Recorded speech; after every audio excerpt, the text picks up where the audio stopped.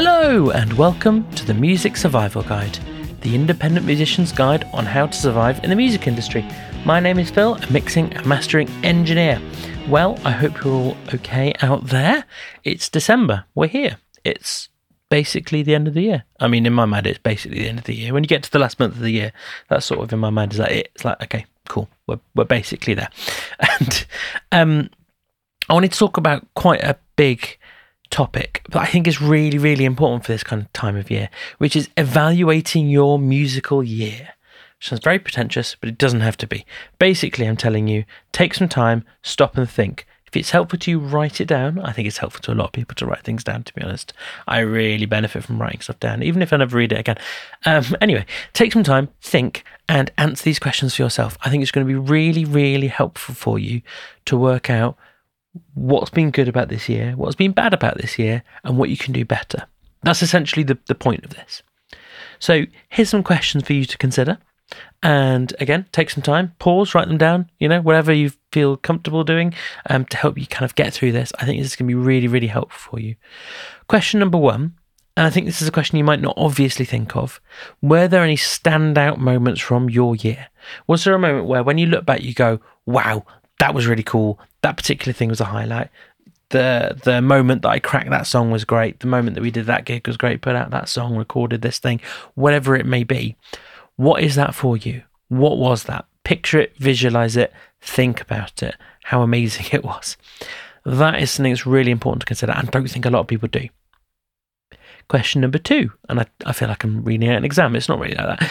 How did you get on with your goals, if you had any? So did you have SMART goals? I've got an episode previously about SMART goals. Really good idea is SMART goals. They're a bit businessy, but they're really useful. How did you get on with them? Did you meet your goals, or maybe were your goals actually a bit woolly and a bit vague and a bit kind of hard to define what counts as success, what doesn't count as success? How did you get on with them? How did that go?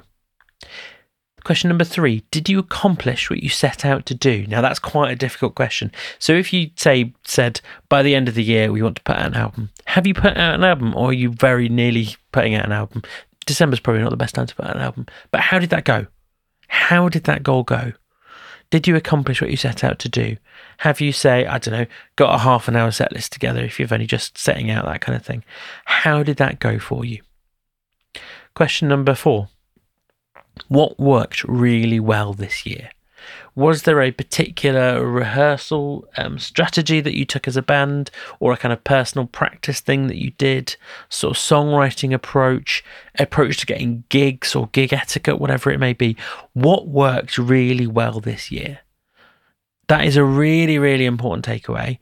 What has gone well for you? Because if you don't think about that, you won't necessarily think to take it on, or you might accidentally forget and move on. This is all really helpful stuff for working out what your 2024 could or even should look like musically.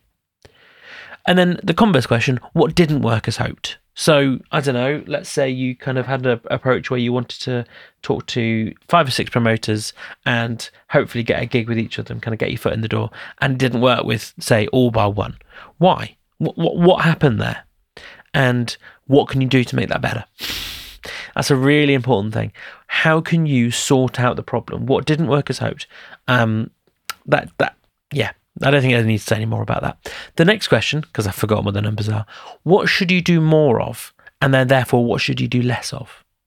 So, for example, do you want to release more music because you found actually that really increased your fan base and really increased the amount of people coming to your gigs? Or do you find, say, weekly rehearsals aren't really working for you as a band and you want to move to, say, fortnightly or even monthly rehearsals? That kind of question is really worth considering. Other questions on a similar line, social media. Which ones are working for you? Which ones are not working for you? Which ones are you using just because you think you should rather than it's going well?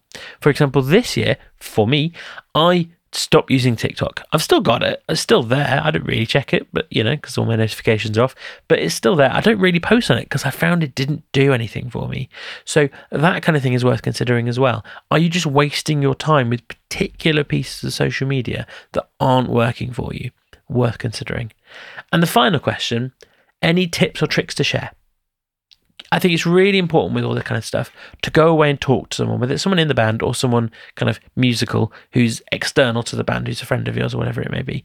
Go and talk to them about your experiences, talk to them about how it's been, and then you can share tips and tricks, and he or she can do the same with you if you both do this evaluation thing. I think it's a really healthy and helpful way to do things. When you talk about these things with people, that's when you can get some real breakthroughs. Taking some time to think and reflect is really useful, but then taking that information, taking that learning and going, right, I'm going to go talk to whoever, a trusted friend, a musician friend, whoever it may be, and go and talk to them about what I've learned about myself.